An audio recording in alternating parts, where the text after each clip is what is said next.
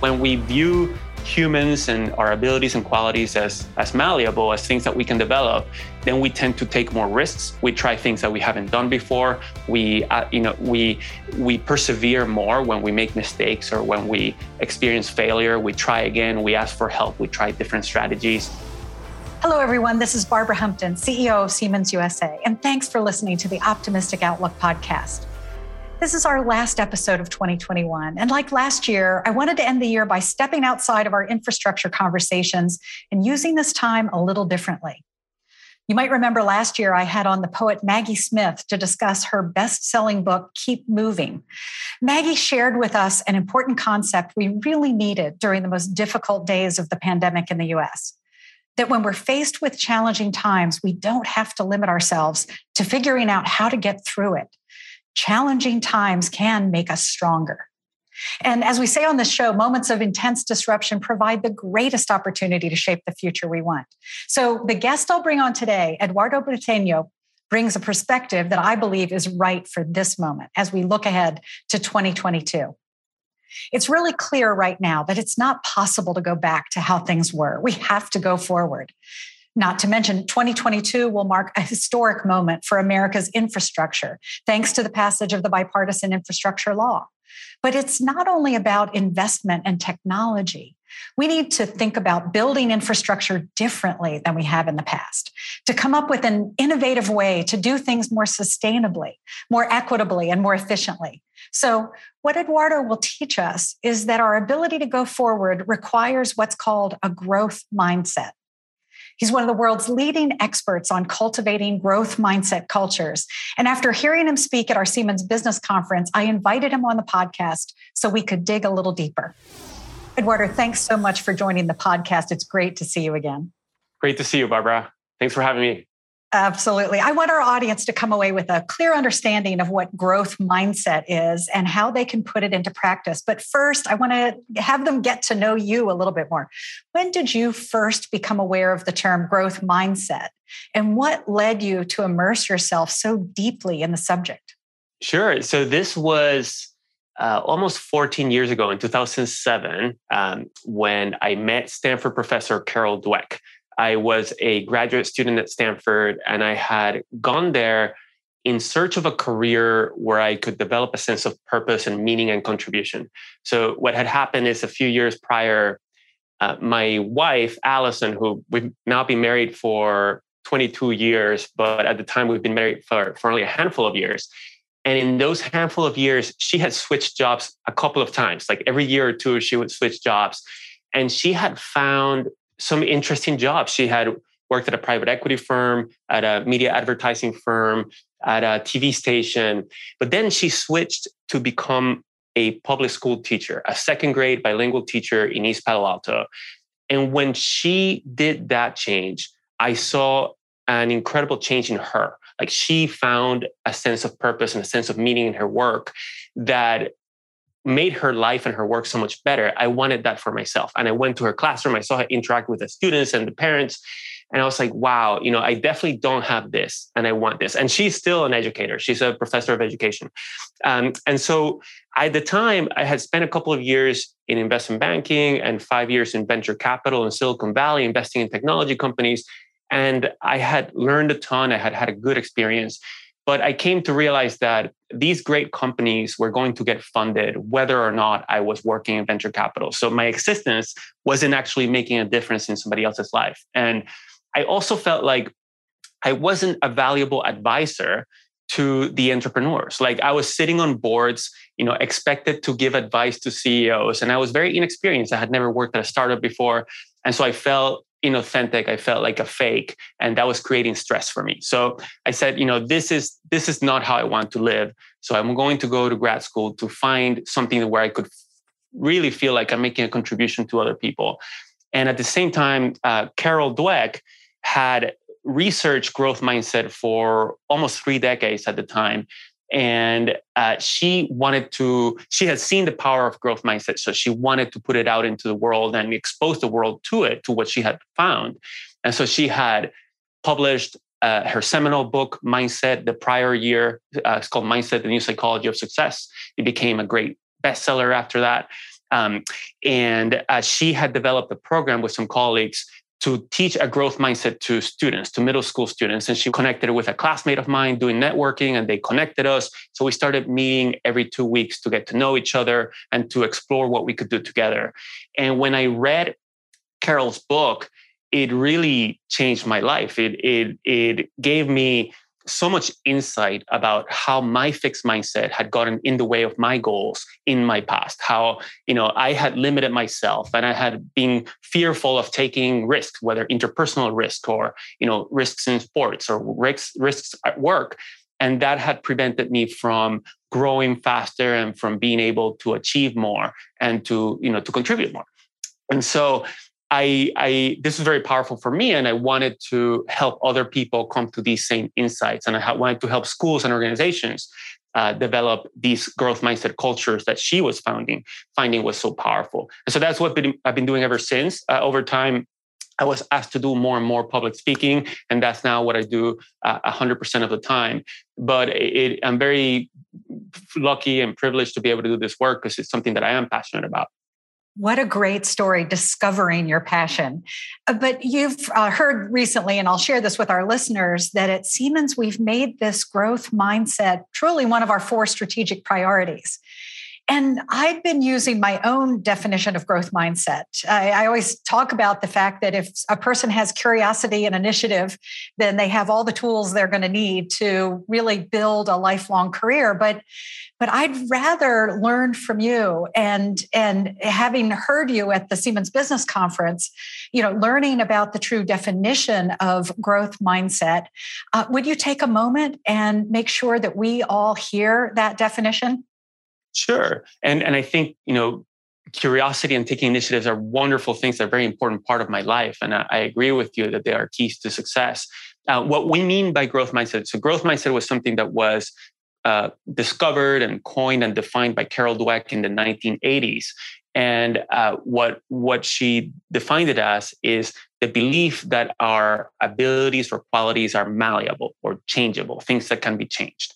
So basically, it's the belief or the perspective that people can change, or that we can improve, understanding that in order to improve, we have to change. We can't get better without changing.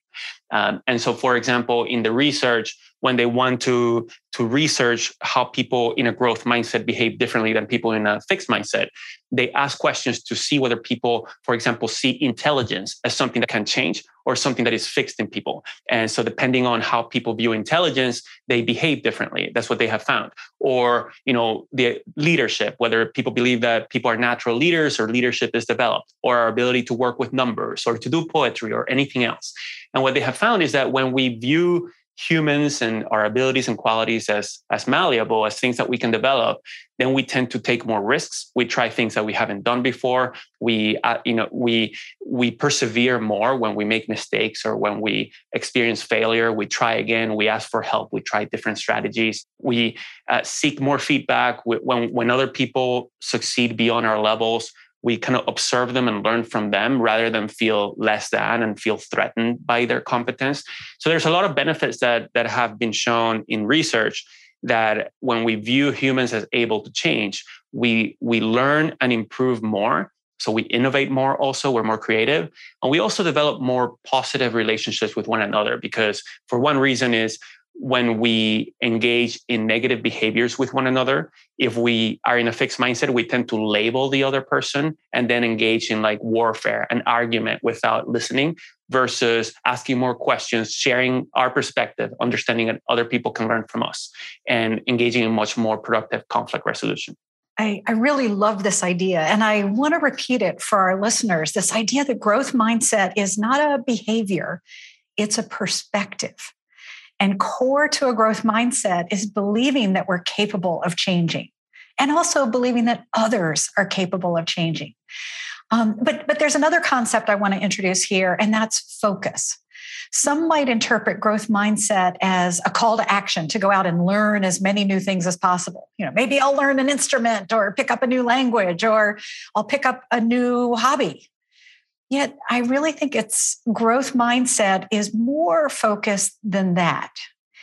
It isn't about learning new things just for the sake of learning new things, right? It's about performing at our highest level in the areas we've chosen to dedicate ourselves to, our careers, for example. Or for Siemens, our dedication to supporting industry and infrastructure. How does focus come into play with growth mindset?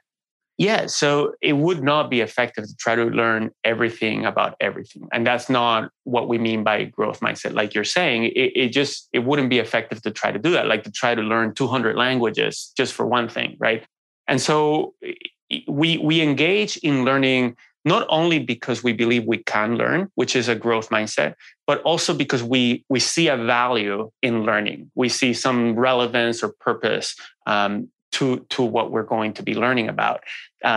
So a growth mindset is necessary, but not sufficient to engage in learning. We also need to find relevance or value, and we also need to know how to learn. And so, for example, in our work, like you said at Siemens, you're dedicated to supporting infrastructure. That if you want to help improve infrastructure, you probably want to learn about things that are relevant to that, like the things that you explore in your podcast, right? Like new manufacturing technologies. Like I recently learned about additive manufacturing from one of your podcast episodes, or I hear you talk about economy trends, like the job openings and the job trends. I hear you talk about kind of policies related to infrastructure, diversity, equity, and inclusion, and how to lead more generally and how to manage more generally. All of those things are relevant to your purpose of helping improve infrastructure. We can be kind of proactive about how we want to grow, to what purpose, and then what we decide to learn about toward that purpose can be either as a specialist where we go really deep in one area, or it can be like going deep in a few areas, like I think you explore in your podcast, or it can be more of a generalist going broad. But there's generally some value to going broad in a shallow way, but then also going deep on a couple of different areas. Because when we connect different areas, we end up being more creative and more innovative. Yeah, that's so cool. At Siemens, we've been on this journey of becoming a different company. It used to be that we were this hardware company building products that would just be sold into projects that would enhance infrastructure, transportation, et cetera. But today, we're a focused technology company. We are actually combining the virtual and the physical worlds. We're working software as well as hardware. And it takes a real growth mindset to truly believe that each of us can make the transition and play a role in the future company we are becoming. So this is really key, this perspective that we can change, can learn new things, but also you have something to teach us about when we're learning and when we're performing.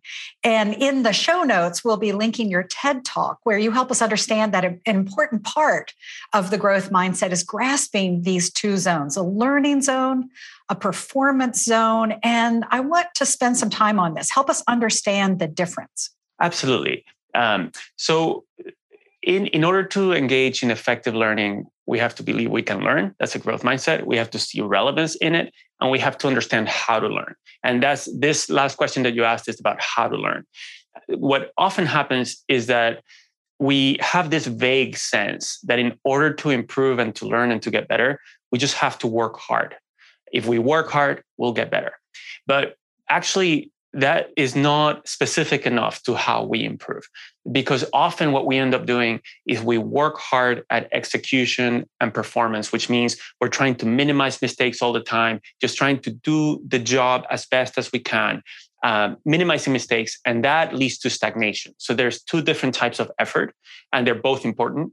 One is effort to perform or to execute, trying to do the best we can and to achieve the goal. And the other is effort to improve. And in effort to improve, we are going beyond what we know. We are exploring beyond what we know. We are trying new things. We're experimenting. We're soliciting feedback. And it is these different behaviors that lead to continuous improvement and to innovation. And we need to engage in both of those in the workplace in order to perform and to improve. And ironically, what often happens is that in work and in life, we're we're engaging in chronic performance. So we're always in the performance zone, always trying to minimize mistakes. And ironically, that leads to lower performance over time. The way to increase performance is to actually make sure that we regularly engage in the learning zone. Yeah, and let's maybe give our listeners some practical advice about how to get into the learning zone. As you say, so many of us are just pressed by the demands of the job day to day that they think they can't find time. Should we be intentionally setting aside time each week, each month to get into the learning zone? Well, that can definitely be very powerful to have dedicated time to a learning zone. That often is not something that for a lot of us, we struggle to find that dedicated time. And so I'm going to also share a different approach. But dedicated time can be really powerful. The greatest achievers in a lot of different domains do spend dedicated time each week to engaging in the learning zone, whether it is, in business, like, people like Oprah, Bill Gates, Elon Musk, Warren Buffett, all these people engage in the learning zone for at least 5 hours per week. A lot of them like to read, but that could be listening to podcasts or watching videos, or in a lot of other domains, there's deliberate practice. It's like trying something, a specific skill beyond our skill level, getting feedback and iterating.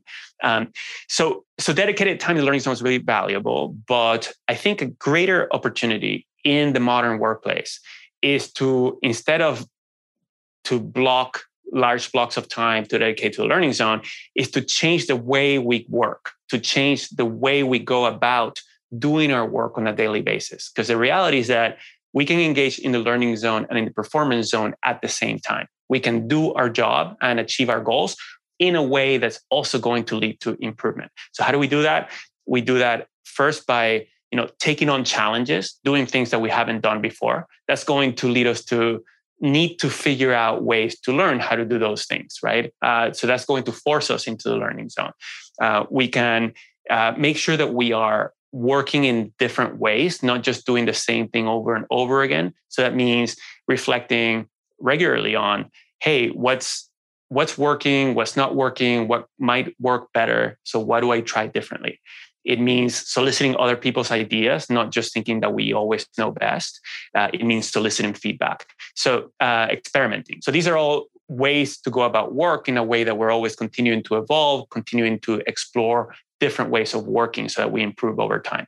I have the privilege of getting to learn on the job. And this is a moment of learning for me. I'm actually in the learning zone as we have this conversation, at picking up things that I'll be able to put into use as I change the way I interact with my team. So this is really powerful, this idea that this isn't necessarily just about setting aside time. And if I can comment on that, Barbara, sometimes we have this idea, or many people have an idea, that the learning zone is for people who are less capable, right? So they're the ones who need to improve. But in a growth mindset, we think that everybody can always continue to improve, right? So Olympic gold medalists who are the best in the world, they wake up the next day working to continue to get even better, even though they're the best in the world. And if you think about, for example, coaches, right? When Eric Schmidt used to be the CEO of Google, he was, one of his board members, John Doerr, said, "Hey, you need a coach." And Eric said, "I don't need a coach. I'm really good." And so they engaged in a conversation, and John Doerr said, "Well, look, professional tennis players, he liked tennis, they have a few different coaches, right? Like, so if you're an amateur tennis player or an amateur sports athlete, you might have one coach for 25 players. If you're a professional, if you're really good, you have several coaches per player. So the better people are, they are that much better because they engage in the learning zone and because they continue to improve. So that is absolutely something that we can all benefit from. It's not just for some people. Yeah, right. This key point that the people who lead teams are actually in a really unique position to create a culture where employees, team members can get into the learning zone. How can managers and team leaders actually cultivate that culture? First, we can clarify that this is a goal, this is something that we want, right? And ideally, not as something that is mandated, but as something that creates space for people to react to it and see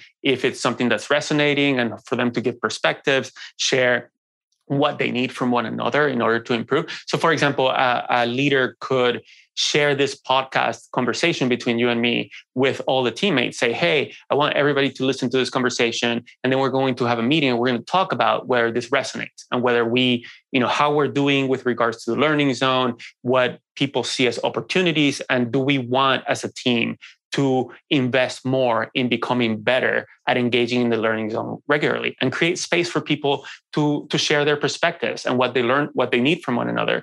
And what we find is that this really lands well with people. People want to do it. And so when they have a choice and they also have a space to raise their ideas and their concerns, then that becomes a lot more effective than just a manager kind of dictating it or managing or kind of just saying this is what we're doing and nobody else has a voice. So that's one thing. It's like making it a priority if that's something that the team is on board with, which we find they always are. Second, clarifying what systems and habits are we going to use in order to improve over time. So what are we going to actually do to engage in the learning zone? For example, do we want to engage in more experimentation? Do we want to engage in more, empathy interviews with customers? Do we want to solicit more feedback from one another? Do we want to change the conversation in our weekly meetings? Do we want to insert a specific topic into those meetings to share what we've learned recently, for example? So what are we going to do? And putting those systems and habits and tools in place. And then third, and very, very important, is model learning. Like you just talked about, that you learn through this podcast and interviewing people. And that's something that, I learn every day from listening to your podcast and other podcasts, and soliciting feedback. Every time I do a session, I solicit feedback from people and I learn from that so that I can do it better the next time. But when we, as leaders, we need to model learning, because often we engage in learning in private behind closed doors in our office or at home where people don't see us. And they don't realize that we engage in learning because we might act like know-it-alls in front of them. We might feel like, as a leader, I need to know the answers. I need to be decisive. I need to be sure of myself. And when we behave like that, even if we're saying that learning is important, if people see us act like know-it-alls, they're going to emulate our behaviors. Our behaviors are going to act to speak louder than our words. And so we need to say learning is important, but also show it and say, solicit feedback. Soliciting feedback from the people we lead is super important. Sharing what we're working to improve, asking for their feedback along the way, doing these types of behaviors. Yeah. Having these systems and then modeling really helps people come along. We often are in situations where the performance really matters, and yet there are times when we have to think and reach. We gave the example at the Siemens Business Conference of a team in mobility who needed to bring new technology to the table in order to win a contract that was absolutely critically important to us. And that team, their management actually modeled the learning zone for them, gave them the safety net that enabled them to be bold. And of course, that's what it took for us to reach far enough to win the contract ultimately. So these sometimes it can be important to our performance actually to be in the learning zone, as you say. Now, it seems we've been thinking a lot about customer impact. We know a manufacturer might be thinking about how data could shape new business models, and government leaders managing infrastructure projects and policy might be thinking about how to engage with the private sector more effectively to bring in principles such as equity and sustainability.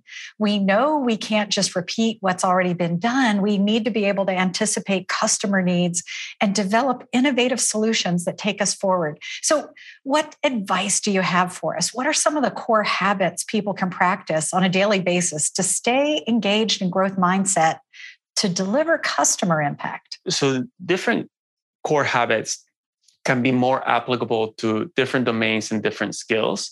But I'll share one that is universal. But for example, in that mobility example, this team took the challenge of doing something that hadn't been done before, and that meant, learning about new things and experimenting, trying new things to see what worked, what didn't work, what we could learn from those things. And as a result of that, you came up with a mobility solution that, is carbon neutral, is better for the environment, is better for people. And you are creating the world that you want to see, and that's what it takes. It takes going beyond what we have done before. So taking on big challenges is one. Soliciting feedback is maybe like the most powerful habit in the workplace, whether we're soliciting feedback from customers or from our colleagues.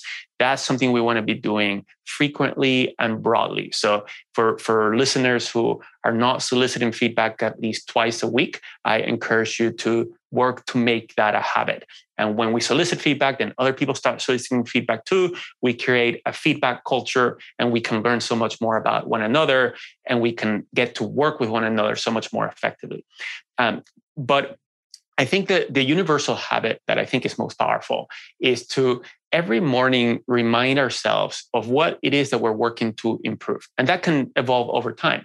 But if there's one habit that is stable, that doesn't change very much, that allows me to remind myself, okay, what I'm working on to improve now is X, then that ensures that I'm always continuing to change and evolve myself and improve over time, and to put in effort on this new area that I'm trying to work on. Because the brain is kind of wired in a certain way at any moment in time, and it takes effort to change that. So to have a habit that is automatic, that reminds me of what I'm applying that effort toward, is something that I think is game-changing.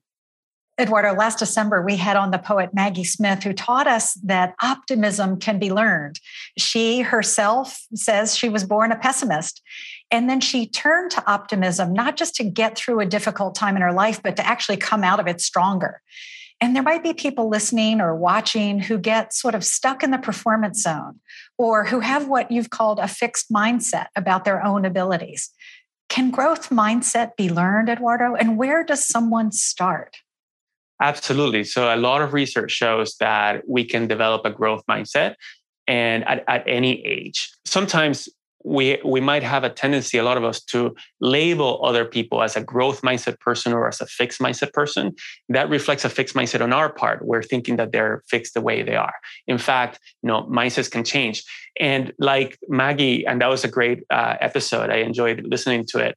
I grew up as a pessimist, and I also grew up in a lot of ways in a fixed mindset as well.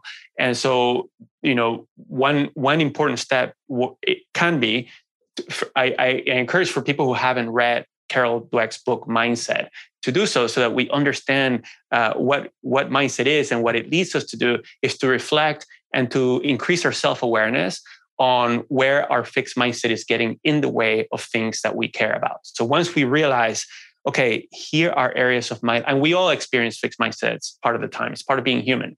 And so once we become more aware of when we're in a fixed mindset, how that's affecting us, how that's creating self-fulfilling prophecies, then that gives us the motivation to work at it and to change. And that makes us more effective at change. And in order to develop a growth mindset, then we can think about, okay, what do I want to improve? What do I want to change in myself? And then research, can that be changed? Like, are people who are really good at this, have they worked to develop that? And how have they developed it? So when we research effective learning zone strategies or effective learning strategies to become really good at something, whether it is sales or empathy or conversations or numbers or analysis or whatever it is, then learning what those learning strategies are and trying them, then we realize that they work, right? We actually get better through using these strategies. And so that changes our mindset, that then we realize, oh, this thing that I used to think is fixed, it was fixed because I was making it fixed. I was not engaging in learning zone strategies because I thought that I couldn't change. So of course I wasn't changing. Now that I'm behaving differently and I'm trying to improve, I see that I can improve, and that changes our mindset. And then that accelerates our growth. Yeah, the key is exactly the same as in so many topics we've been talking about here. It's times of disruption that give us an opportunity to drive change. I mean, for a lot of us who perhaps are in a fixed mindset, the disruption of COVID or the disruption of the societal unrest we've been going through has really really shaken us out of our old comfort zone, gotten us to think differently. Now the question is, what do we want? And if we can truly envision what we want, then we can recognize the steps and the opportunities that will actually get us there. I love to ask each of my guests, imagine a future where you've been successful in deploying this wonderful thing you've been working on. Tell us what the world in the future looks like if we all embrace a growth mindset. Oh, that would be a future world of learners, and a world of learners is a much better world. Like we would be exploring a lot more. We would be discovering a lot more, asking more questions, learning more about one another, experiencing wonder and awe a lot more, and becoming more adaptive in a complex and fast-changing world, and also creating the world that we want to see. Taking risks and being innovative, like you're doing, in the mobility business and in your other businesses. So a world of learners is what it would be, and this is something that we can actually create. Like each of us has the power to cultivate ourselves as a motivated and effective learner. And when we do that, when we're successful at that, it actually changes our world. It changes our life. We are learning more about other people, developing deeper relationships with them because we are sharing more that they can learn from, and we're asking more questions and better listening to them. So that leads to better and deeper relationships. It leads us to take more risks and to grow more, so to be able to contribute more in our work and in our personal lives.